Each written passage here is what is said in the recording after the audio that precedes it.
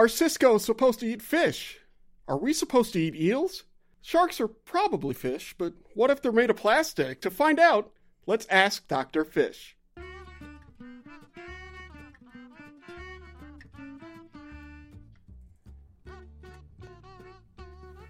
That's right, it is Ask Dr. Fish. Welcome our every other month, live streaming show where we ask questions of our two Drs. Fish. My name is Stuart Carlton. I work with Illinois Indiana Sea Grant, and we're super excited to be here today. We are joined by our good friend Carolyn Foley, research coordinator with Illinois Indiana Sea Grant, not a Dr. Fish. Carolyn, how are you today? Doing well, and we are both sporting the hat today, but yes, I am definitely not a Dr. Fish. It's Monday. It's a hat day. It's a hat day. Friday is also a hat day. Anyway, the point is this. We got hats. There's not enough Dr. Fishes here, so let's bring one on. First, we're going to bring on Dr. Titus Seilheimer of Wisconsin Sea Grant. Dr. Fish SG on Twitter. Titus, tell me about your shirt today. It looks like a fishy shirt. It is. It's a little subtle fish, kind of fish outlines. Something to wear around to that fancy event. But you also want to sport fish. I thought it was pronounced cuttlefish, so I guess we're already learning. Our next Dr. Fish, Dr. Katie O'Reilly, the AIS Aquatic Invasive Species Outreach Specialist with Illinois Indiana Sea Grant, and one of my top two Dr. Fishes. Katie, no fish shirt though. No fish shirt today, but I am currently in an apartment in Milwaukee looking at Lake Michigan, so I feel like that's kind of about the same thing. I'll be honest, I feel like it's better. So that's good. Excellent. So audience, who is out there listening live, you can go to askdrfish.com/live, or maybe you're on Facebook, YouTube, Twitter. We're streaming live to more places now than ever before. We are setting records for our streaming, which is good. Our mics are hot and our streams are good. So we're ready to roll. If you have a question, just put it in a little comment thing. And that's good. And you can put it in there. And if you have a really great comment, we'll put it up on the screen and we'll talk about it. If you have a really important question, right? And I forgot our fancy slogan. We don't want just any questions. We want your fish questions. We want your science questions, and we want your life questions. All of those for our Dr. Fish. Let's just get right to it. So what we do is we collect things on social media and otherwhere, big bits of fish news to send to our Dr. Fish to talk about. And this first one started really interesting. There's a documentary coming out called All Too Clear, which is about the water in this one's in Lake Huron, I think, and how much clearer it is. But they put out this video of Cisco. Now, before we show the video, what do we know about Cisco and their diets? Cisco are a type of whitefish that we have in the Great Lakes. And they can be kind of flexible in their diet, but generally they're more like, eating plankton, eating invertebrates. But something that's been really cool that we've started observing is they've also started incorporating more and more small fish into their diets, which, as kind of in that documentary All Too Clear talks about, ties into this bigger problem or, bigger change that's happening in places around the Great Lakes where we're not having as much plankton in the water column because of invasive species. And so, as there's the story in the Great Lakes, invasive species change a lot of things. And so they've changed the food web, and fish like Cisco are starting to, be a little less picky. They're changing their diets around. I do believe we have some video of it, so I don't know if we want to run the video now. And then Titus, if you have anything you wanted to add to what Katie had. We'll run through it once and then we can talk over it. Yeah. And this is courtesy of All Too Clear, a documentary coming out next year, I believe. And we're going to try to arrange to have them on teaching about the Great Lakes at some point as well. So if you want to talk about them with them, go for it.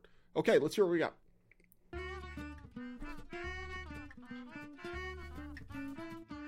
Okay, so in there, I'm not going to lie. Which one of those was the Cisco?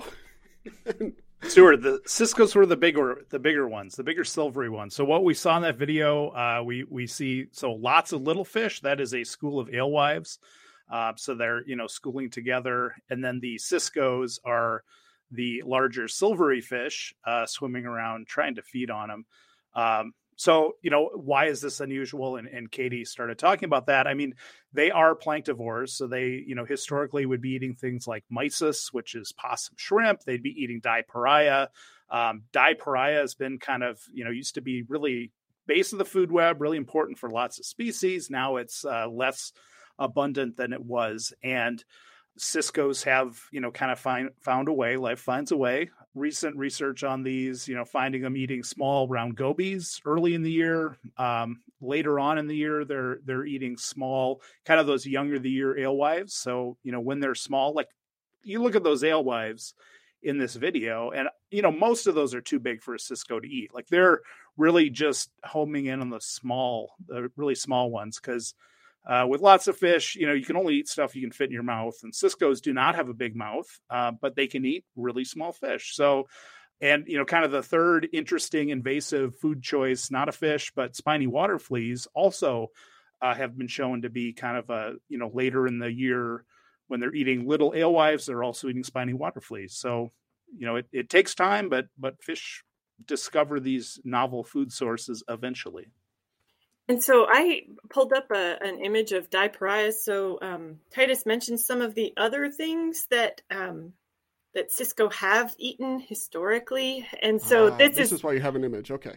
Carolyn's our invert nerd, just for those out there. Yeah. I mean, anytime I can bring an invertebrate in, I'm going to. But this is the part of why you guys...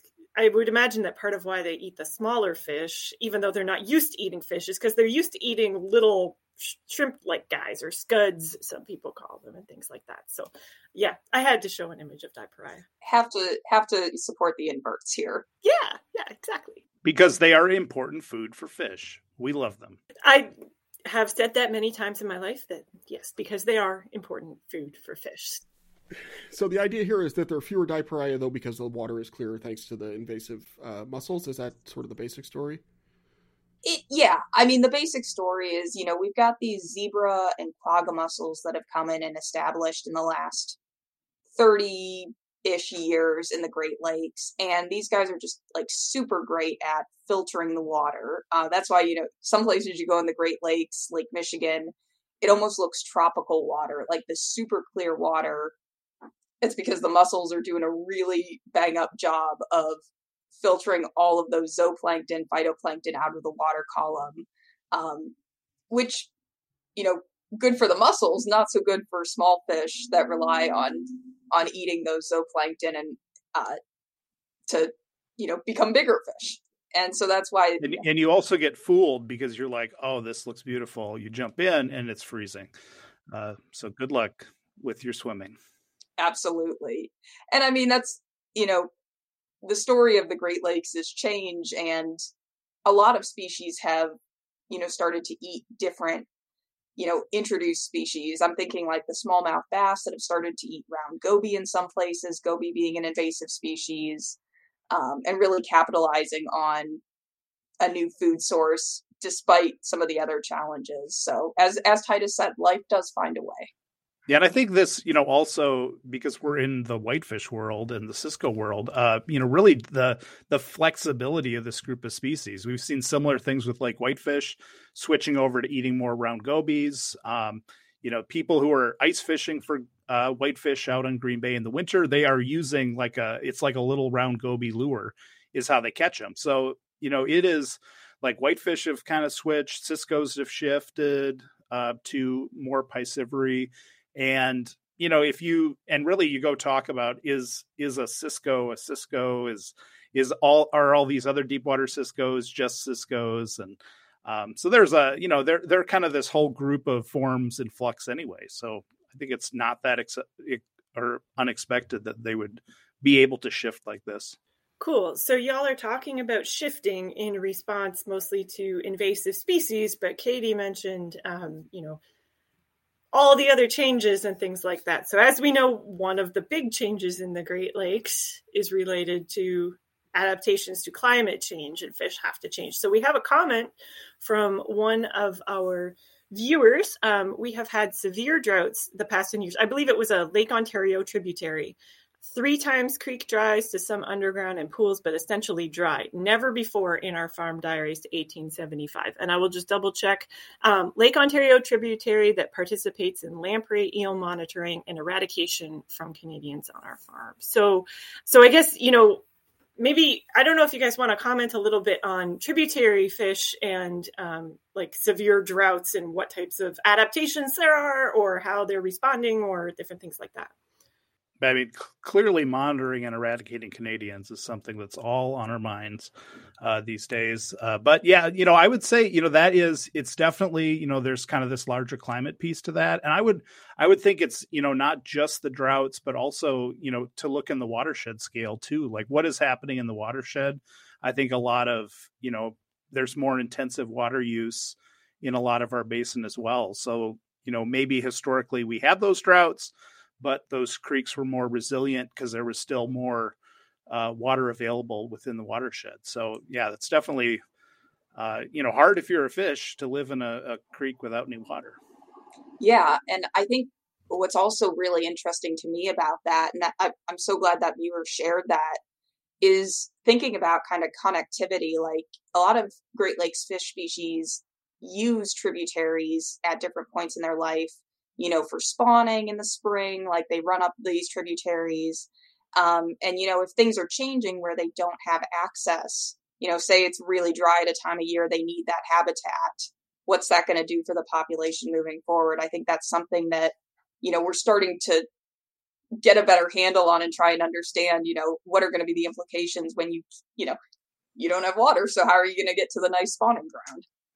Yeah, and I'd call out the importance of these records. A farm diary back to 1875. I mean, I think a lot of us, when we look at what's happening, and say the creek that I monitor next to me, like I have a 10-year span that I've been here and looked at it, but to go back over 100 years is really amazing. And I think that's scientists are looking for these types of records so you can pull in this long term. Maybe the scientists weren't recording since 1875, but farmers are, and that's really valuable information. Yeah. One thing we talk about a lot on teaching about the Great Lakes is the value of government records and government monitoring and things like that. And that's one thing, but Big Dan's farm diary is another way of doing it. And it's also really, really valuable. And that's so the data is so important, and it's great to see it out there. But I would buy a book called Big Dan's farm diary.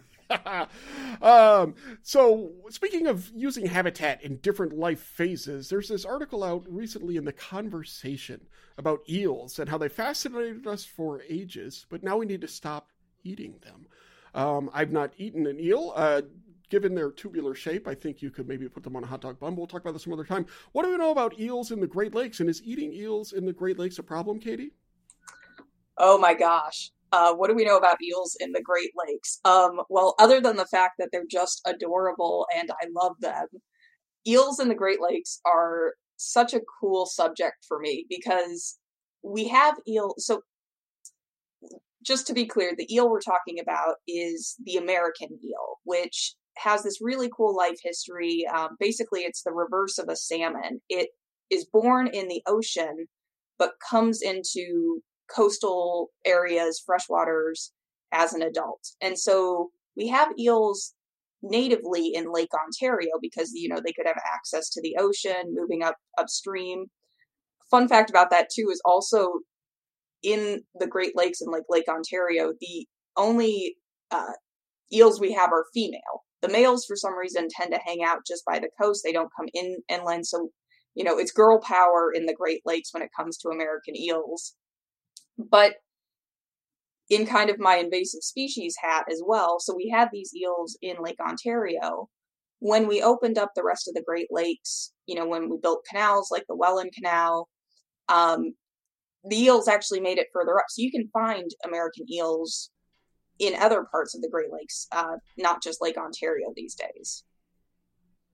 All that to say, other than just spewing eel facts at you, which I could do for an entire show. Yeah, exactly. If you're going to spew, though, spew into this. Spew into this. But when we're thinking about it, you're like, okay, cool. Am I going to get to eat my eel sushi now from the Great Lakes?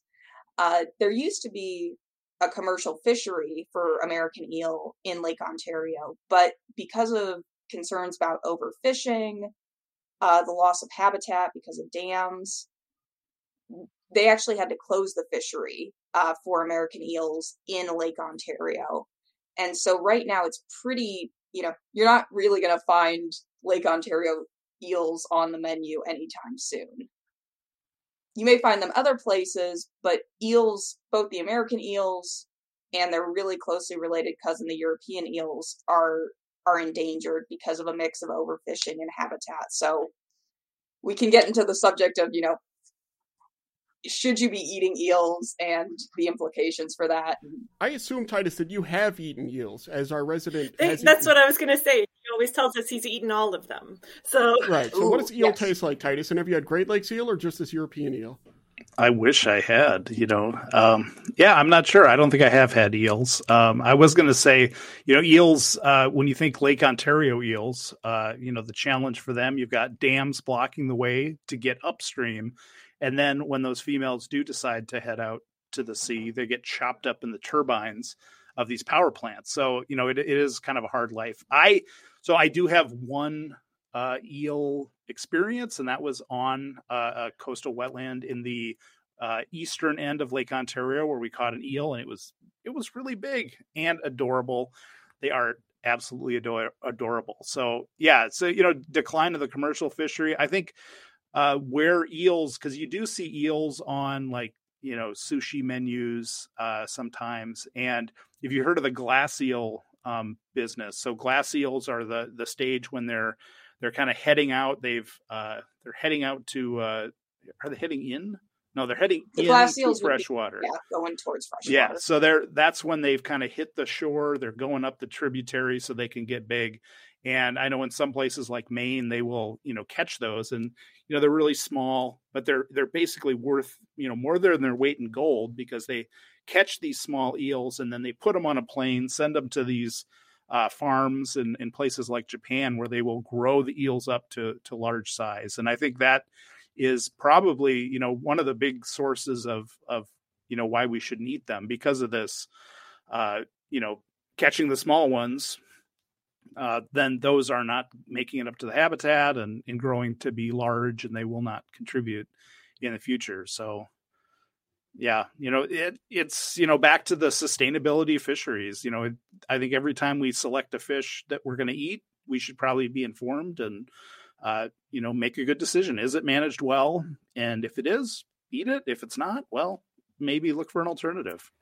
Thanks. And so, there's a comment here, before we go. So I want to acknowledge that in the comments, a couple of people are talking about how they have enjoyed eating eels or things like that before too. And I have the benefit of seeing the background document where we put some of the questions. And there's a note on here that all eels are born in the same place, the Sargasso Sea. And as a Jane Eyre lover, I'm always like, oh, the wide Sargasso Sea. So can you talk just really, really briefly, Katie, maybe about that place and what it means for it? All eels? What do you mean by all eels? So all of the eels within this genus Anguilla, which is like a freshwater eel. So both the American and their European cousins. And for those who aren't familiar, the Sargasso Sea is a part of the Atlantic Ocean, kind of around Bermuda. And it's a sea because it's got this kind of current system that sort of keeps it somewhat contained. But what's cool about the European and American eels is they're considered panmictic, which is a weird word, but essentially, that because they're all spawning in this one location, there's the exchange of genetics among essentially different fish, because they're all coming back to this location. But then those same currents that help kind of define the Sargasso Sea are the currents that help take them back to, the Atlantic coast or up to Europe, around Spain, Portugal. And so they kind of jump on those as a super highway to bring them back to the shore. And then, similarly thinking about, okay, when it's time to go back to the Sargasso Sea at the end of their lives so that they spawn, a lot of it has been kind of unknown to us as scientists over the years. We didn't know where they were going when they left the freshwater ecosystems. And it really wasn't until, the last 150 years that we really had a good sense of where do these eels go and where are eel babies coming from. Was it tagging? Do you know, this might be outside it. Were they tagging eels, or, did they grab onto one and just go along for the ride?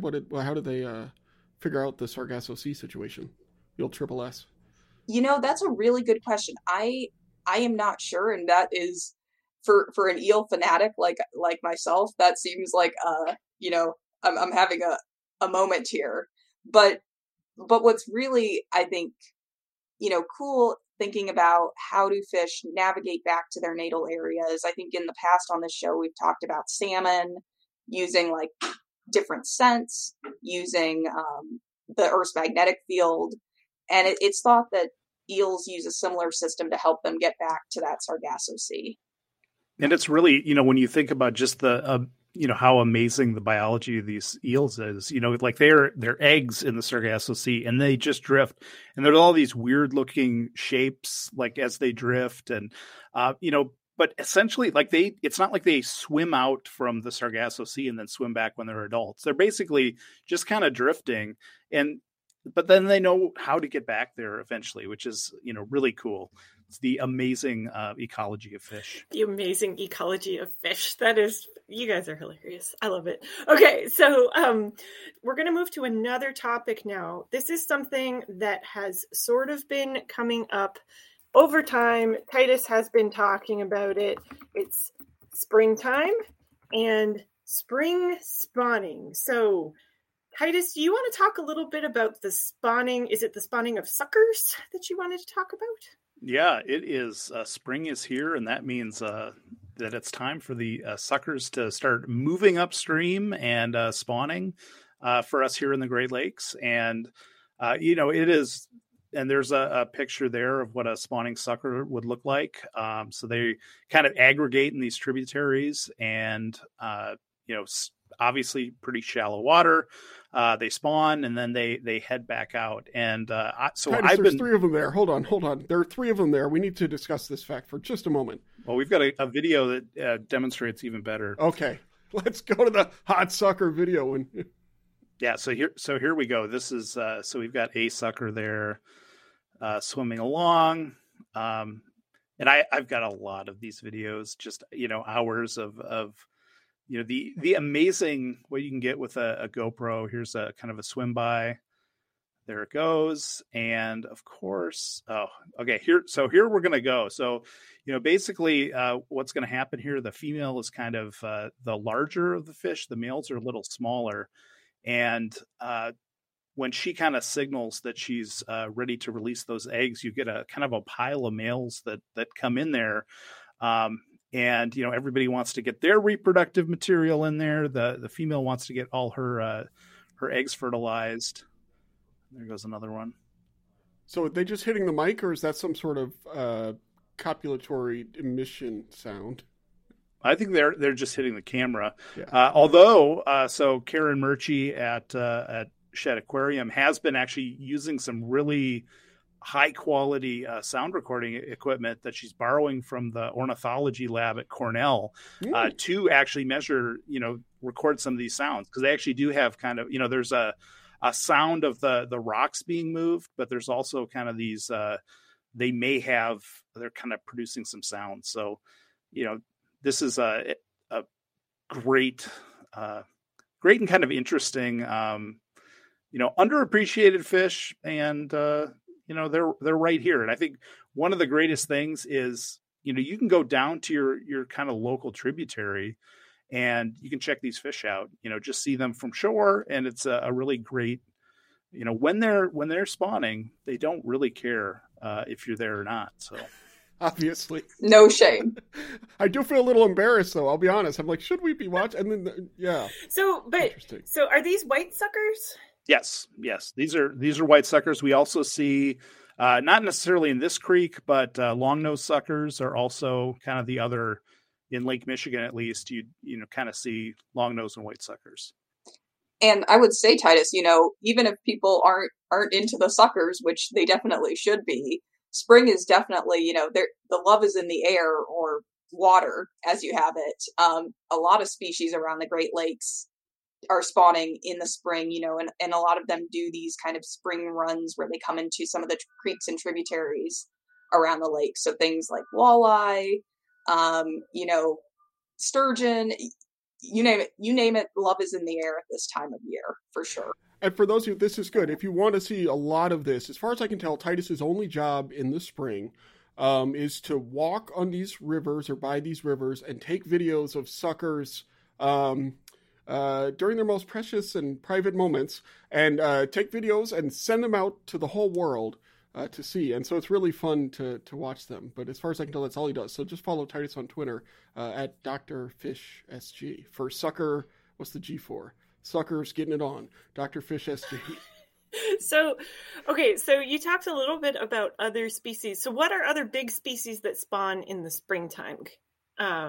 Maybe Katie, go first. Yeah, I mean, the one that always sticks with me, and this is kind of because of where I grew up, but the walleye, particularly in like Western Lake Erie Basin, make some really impressive spawning runs up rivers like the Sandusky River, the Maumee River, that bring a ton of anglers to the region because, the river is just chock full of fish. But I know Titus, in addition to having, suckers galore, also has sturgeon. I was trying to think of another G word. I was going to say sturgeons galore, but it's just everything. Yeah, it's just S fish galore. And what's cool about these spawning runs is, it's not necessarily like the salmon in the Pacific Northwest where a lot of these fish will die and, provide a lot of nutrients to the system, but they do still provide some nutrients in like their gametes, so eggs, providing food for fish. They move around stones and stuff, which kind of gets invertebrates into the water column. So they can provide a lot of productivity to these creeks right at the end of winter when things are pretty somewhat dead. So it's kind of like a spark to get things going in the spring, which is really cool. No spark like a sucker spark. And actually, we had a voicemail question they can bring on now. So we do have we have a fish hotline? Listeners, we have a fish hotline. You can call it 24/7 at 765-496-IISG. That's for Illinois, Indiana Sea Grant. And ask us your fish questions, your science questions, your life questions. And we had an anonymous listener. If you don't want to be anonymous, you got to leave your name. An anonymous listener call in and ask a couple of questions. The first one I think we'll ignore, but we'll play the whole thing. And the second one we will listen to. Here is the question. 1 second. Hi, Dr. Fish. Fishes? That's a great question. Is it fishes? When is it fish and when is it fishes? But my question is, what's the difference between an eel and a lamprey? And I have another question. How do fish know where to go to spawn? Thanks. So we'll come back to eel and lamprey, but how do fish know where to go when to spawn? Do we know how fish know where to go when to spawn? Yeah, so and to stick with the sucker example, part of what we're doing is looking at, and when I say we, it's really Karen Murchie at Shed Aquarium. She's the force behind this, and it's a whole citizen science from north to south. Lots of people out there looking for suckers. It's not just me. I'm not the only one. There's lots of people out doing this. And so, one of the questions with that is, temperature. Is it temperature? Is it flow? Is it a combination of temperature and flow? Because those are a few of the cues that can tell a fish that it's, time to spawn. It's time to migrate. And yeah, those, two of those. Katie also mentioned smell before, referring to salmon, and that is certainly another way that fish will find their way home as it is.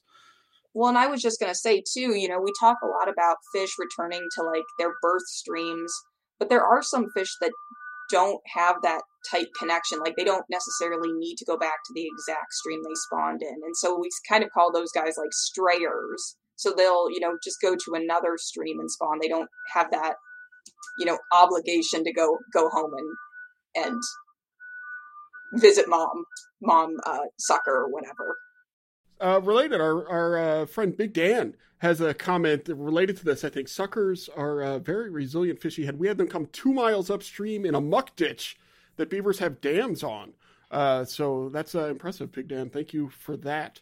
And then as a reminder, viewers, you are listening to Ask Dr. Fish. This is a show where our two doctors' fishes answer your fish questions, science questions, and life questions. If you have a question, just put it in the chat right now. Use the Twitter hashtag AskDrFish. You can also email us at AskDrFish@gmail.com. And thanks to that anonymous viewer for their hotline call. One other thing that I think is common when talking about fish spawning in different areas and where they go is people always tend to think of salmon, right, and the migration. And actually, listener or viewer Bob Crum has a question related to that.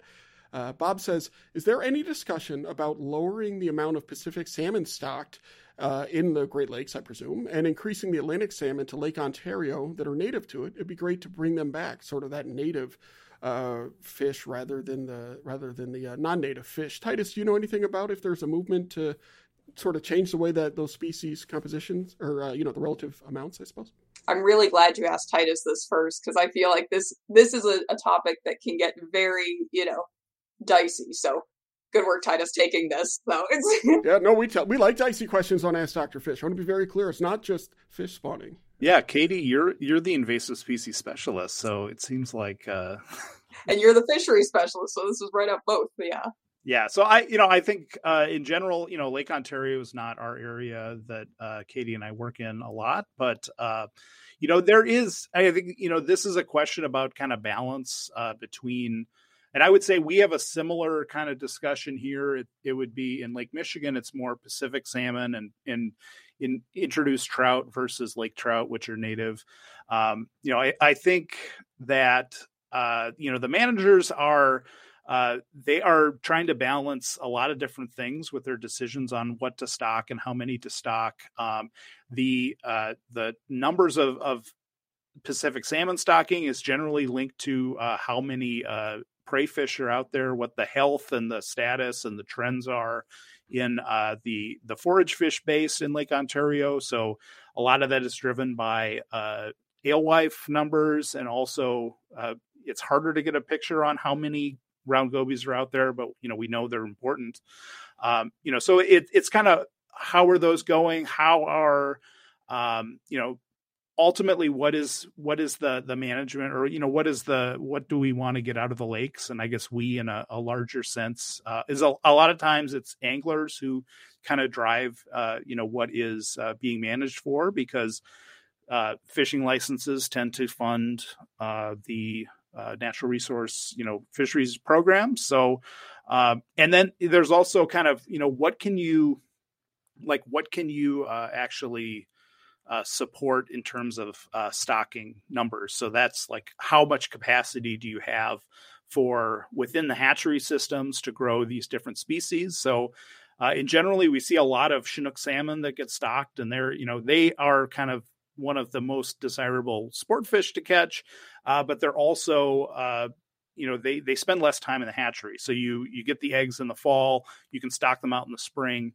That's a pretty short time. Some of our other trout and salmon need a lot more time in the hatchery, and that takes up space, and that means you can't grow other things. So, that's just sort of the complexity there of those decisions. And, the Atlantic salmon was, widespread historically, but really by the mid 1800s, totally gone.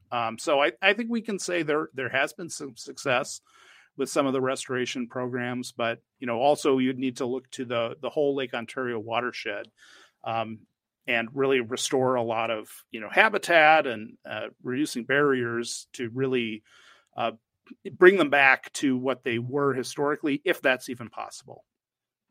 I agree with everything Titus has said. I also, want to acknowledge we're talking about like salmon and trout, and Al brought up a really good comment in the chat about, perch not being as common in particularly Lake Michigan, where I do a lot of my work. So, thinking about the whole ecosystem, like, perch also is going to probably require some management of not just, throwing perch in the lake, but like, what kind of habitat do we have? Do we have food to support them?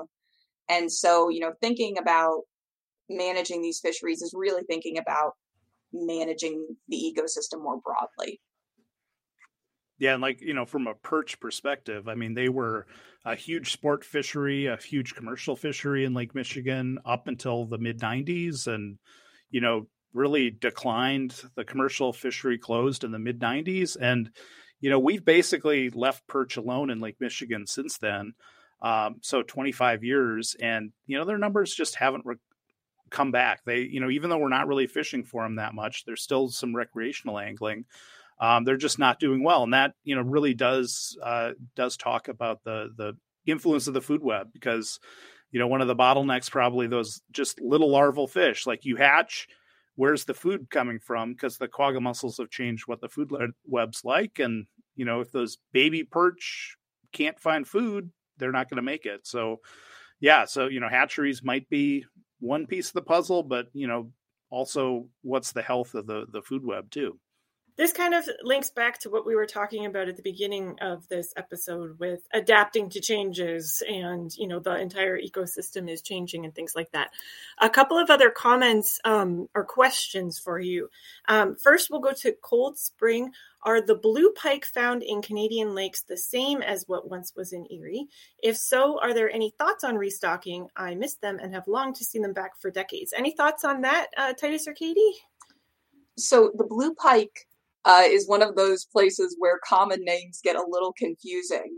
So blue pike typically refers to what was once thought to be a subspecies of walleye that lived like in Lake Erie. More recent research has indicated it might have just been like a special color morph. But in general, that is no longer found in Lake Erie, though it is, like Cold Spring said, still found in isolated places elsewhere. So I don't know if there's been any talk, again, because it is kind of this confusing, is it a subspecies? Is it just a different kind of like color? But that was also something that disappeared in some of the big changes that were happening, like, near the end of the 20th century from Lake Erie, which coincided with a lot of invasive species getting a foothold, as well as some of the, nutrient issues that Lake Erie has. I don't think we have time to get into it today, but it'd be interesting one time to talk about sort of the decisions you have to make in stocking versus habitat restoration and all of that, because I know that gets really complicated as well. Right. And I was just talking, I'm going to put another invertebrate in there. Just the other day, I was listening to some scientists who are monitoring like all 5 Great Lakes, but then they were talking about in Lake Michigan. So we talked about how diapari went down. We know zebra and quagga mussels, particularly quagga mussels, have expanded across the Great Lakes. They were talking about a new snail that is pretty common around now too. And I was like, oh, goodness gracious, another thing. And apparently it can just pass right through fish guts. So and that's actually one way it might be being spread, is like if a fish tries to eat it and then swims along and then drops it out. So we do have, I think, one more question that maybe we'll send to Titus to think about. Big Dan is considering perch and sunfish for commercial farm production in ponds. Hopefully can produce enough feed.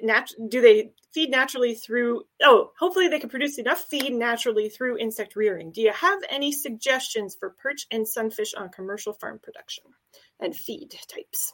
Yeah, and I will do the ultimate Sea Grant answer here, and I will refer you to other Sea Grant folks out there. Especially, I think I would look to Ohio Sea Grant and Illinois, Indiana Sea Grant, which are also states where there is a lot more perch and sunfish grown in ponds. It's kind of less common up in Wisconsin, but I think those are, good resources to talk to ahead of time. You really, with starting a new farm or a new production, you want to, really think it through and make sure that it will work fully before investing a lot of time and money. Yeah, I don't know what state you're in, Big Dan, but we do have the Great Lakes Aquaculture Collaborative, right? Which is where a lot of Sea Grant experts on aquaculture specifically get together and interact about issues or something. So if you Google that, you'll be able to find your local Sea Grant contact and reach out to them, and they would be able to provide more specific either advice or resources than we can here. And we do, as another plug for some of our products in Great Lakes Sea Grant Great Lakes Aquaculture Collaborative. That's what it is. Yes, we did actually produce a whole series of webinars and farm tours.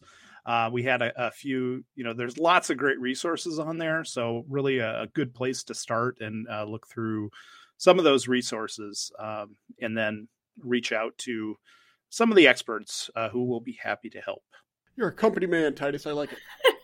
So we had one more thing that Stuart mentioned in the introduction that is just kind of a wild story right now related to fish. And it's called Sharkgate.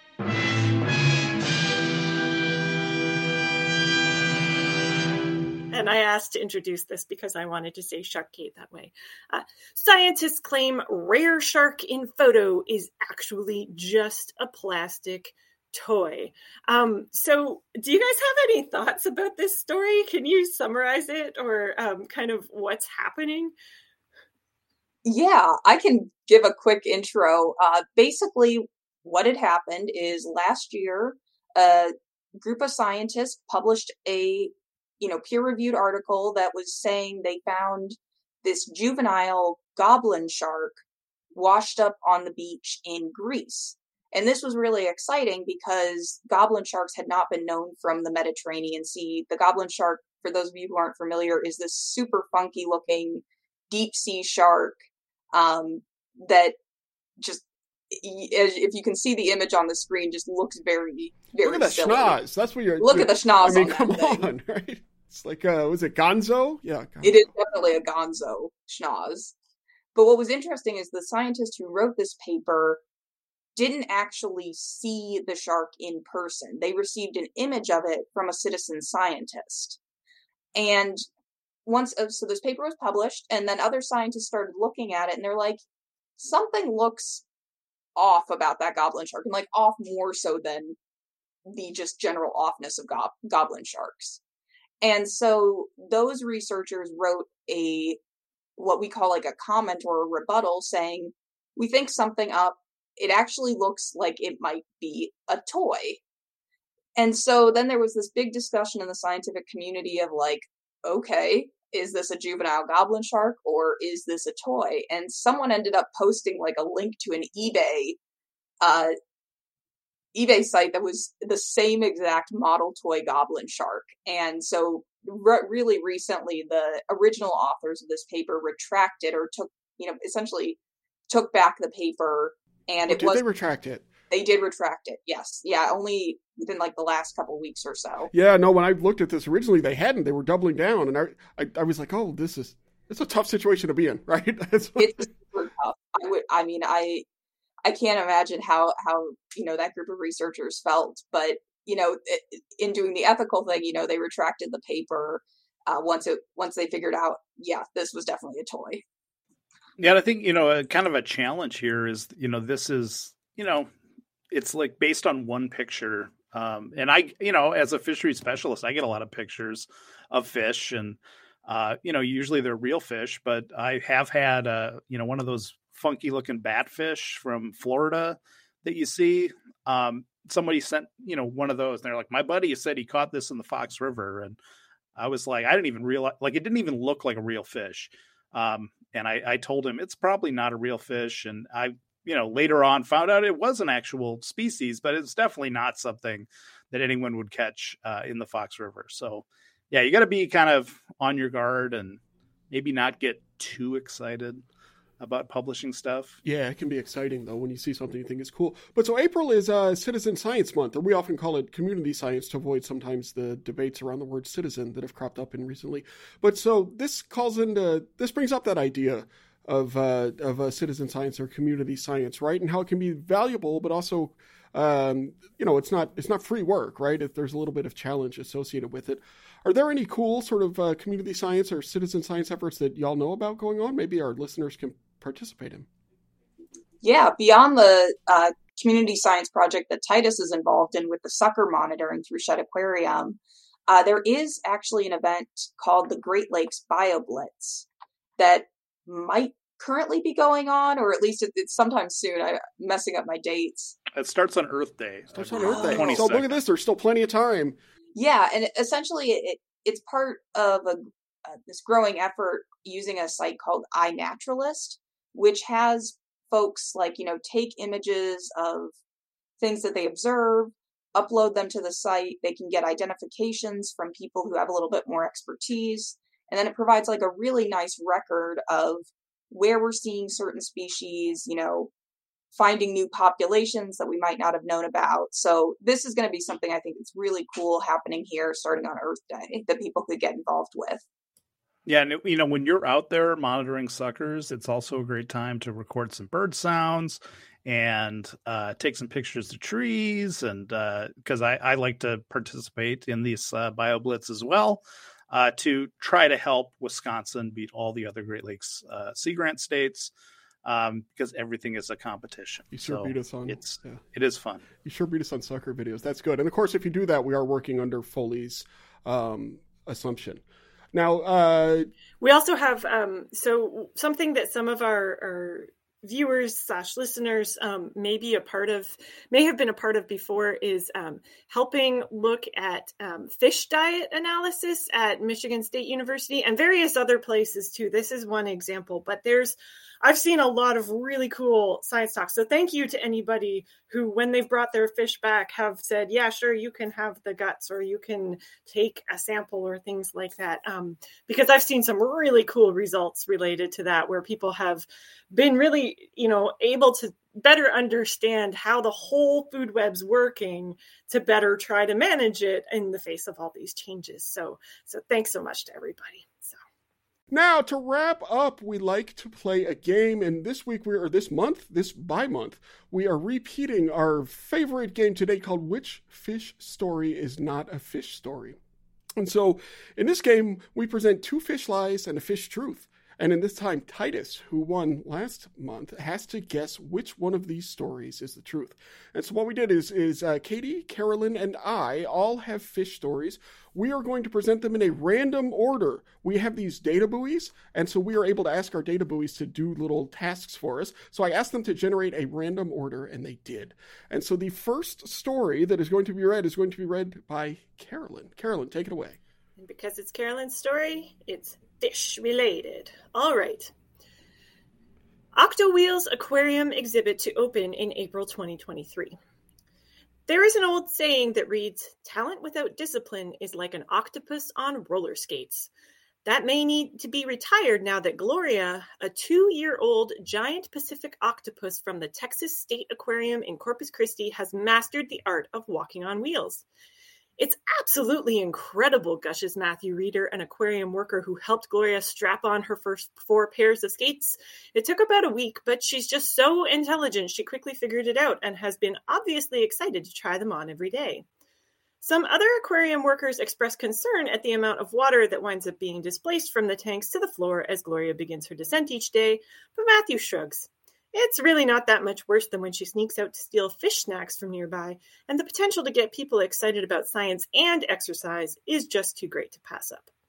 The Octowheels exhibit was made possible through a partnership with Skateland, the self-proclaimed best skating rink in South Texas. It runs through September 2023. All right, so skating octopi in South Texas. That is story number 1. Katie, story number 2. University of Washington researchers discover anti-cancer compound in hagfish slime. In a breakthrough in cancer research, scientists at the University of Washington have discovered a new compound in the slime of hagfish that may have the potential to treat certain types of cancer. The compound, dubbed hagfishin, was identified in the slime of hagfish, a primitive eel-like fish known for its ability to produce copious amounts of slime as a defense mechanism. Researchers discovered that this slime has the potent anti-cancer properties, which they believe could make it a powerful tool in the fight against cancer. "This is a remarkable discovery," said Dr. Sarah Johnson, the lead researcher on the project. "Hagfishin has the potential to revolutionize cancer treatment by targeting specific cancer cells and sparing healthy cells." The discovery of hagfishin was the result of a multi-year research project that involved screening thousands of natural compounds in search for new cancer therapies. The researchers found that hagfishin was highly effective at killing cancer cells in laboratory tests, and their next step is to conduct clinical trials to determine the safety and effectiveness of hagfishin in humans. If the trials are successful, hagfishin could become a valuable addition to the arsenal of available cancer treatments. "This is a reminder that the natural world still has much to tell us," said Dr. Johnson. "Who knows what other treasures are still waiting to be discovered." There we go. We have cancer-curing hagfish slime. They're really slimy fish, aren't they? Does their slime cure cancer? Maybe. And our third story is from me. Now, I am older than Carolyn and Katie, so I have to hold mine up and read it. One day you too will, but that's fine. A small outback community in Australia received some unusual weather recently when residents went outside to find a raining fish. Locals in Lajamanu, a community on the northern edge of the Tanami Desert, said they were stunned to see the fish drop during heavy rainfall. However, this is not the first time that it's happened. The same phenomenon occurred in Lajamanu in 2010 and was also reported in 2004 and stretching back as far as 1974.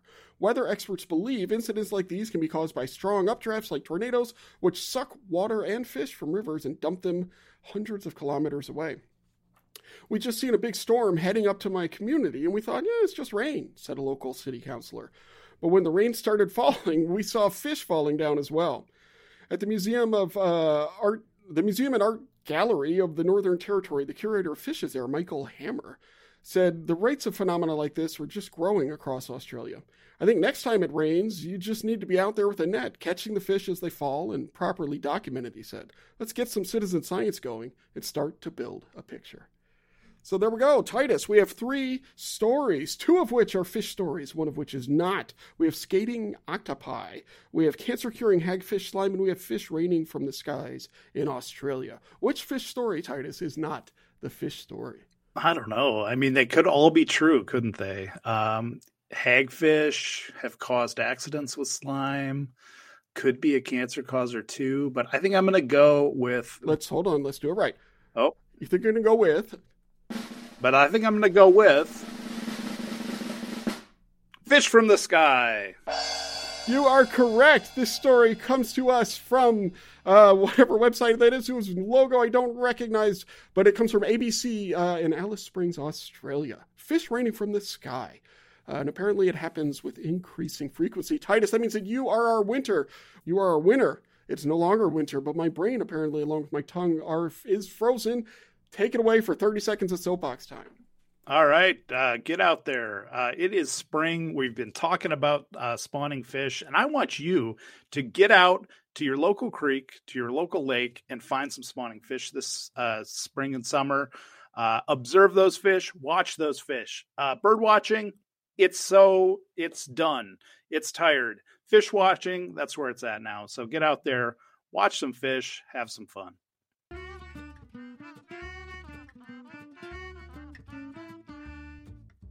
Ask Dr. Fish is brought to you by the fine people at Illinois, Indiana Sea Grant, Wisconsin Sea Grant, and Gobi Dog Media. The show is produced and hosted by Stuart Carlton, that's me, Carolyn Foley, Dr. Fish, Katie O'Reilly, and Dr. Fish, Titus Seilheimer, our winner. Titus wins every time. We got to figure something out. The live broadcast guru is the amazing and professional Tammy Winslow. Tammy, thank you. My goodness. And it's produced by our pals at Great Lakes Now. News about the lakes you love. Go check out their show. It's really, really good, really, really informative. The podcast version of our show is edited by the awesome Quinn Rose, and we thank Quinn for everything. Quinn, thank you, thank you, thank you. The podcast artwork is by Ethan Kosak. Go view his portfolio at ethankosak.com. That's Kosak. If you have questions or whatever for our Doctor's Fish, send an email to askdrfish@gmail.com. Use the Twitter hashtag AskDrFish, or give us a call on our hotline at 765-496-IISG. Hey everybody, thank you so much for listening, and we'll see you live on YouTube and Facebook at 11 o'clock Eastern on the second Monday of every even month. In between now and then, if you have fish questions, science questions, or life questions, just ask Dr. Fish.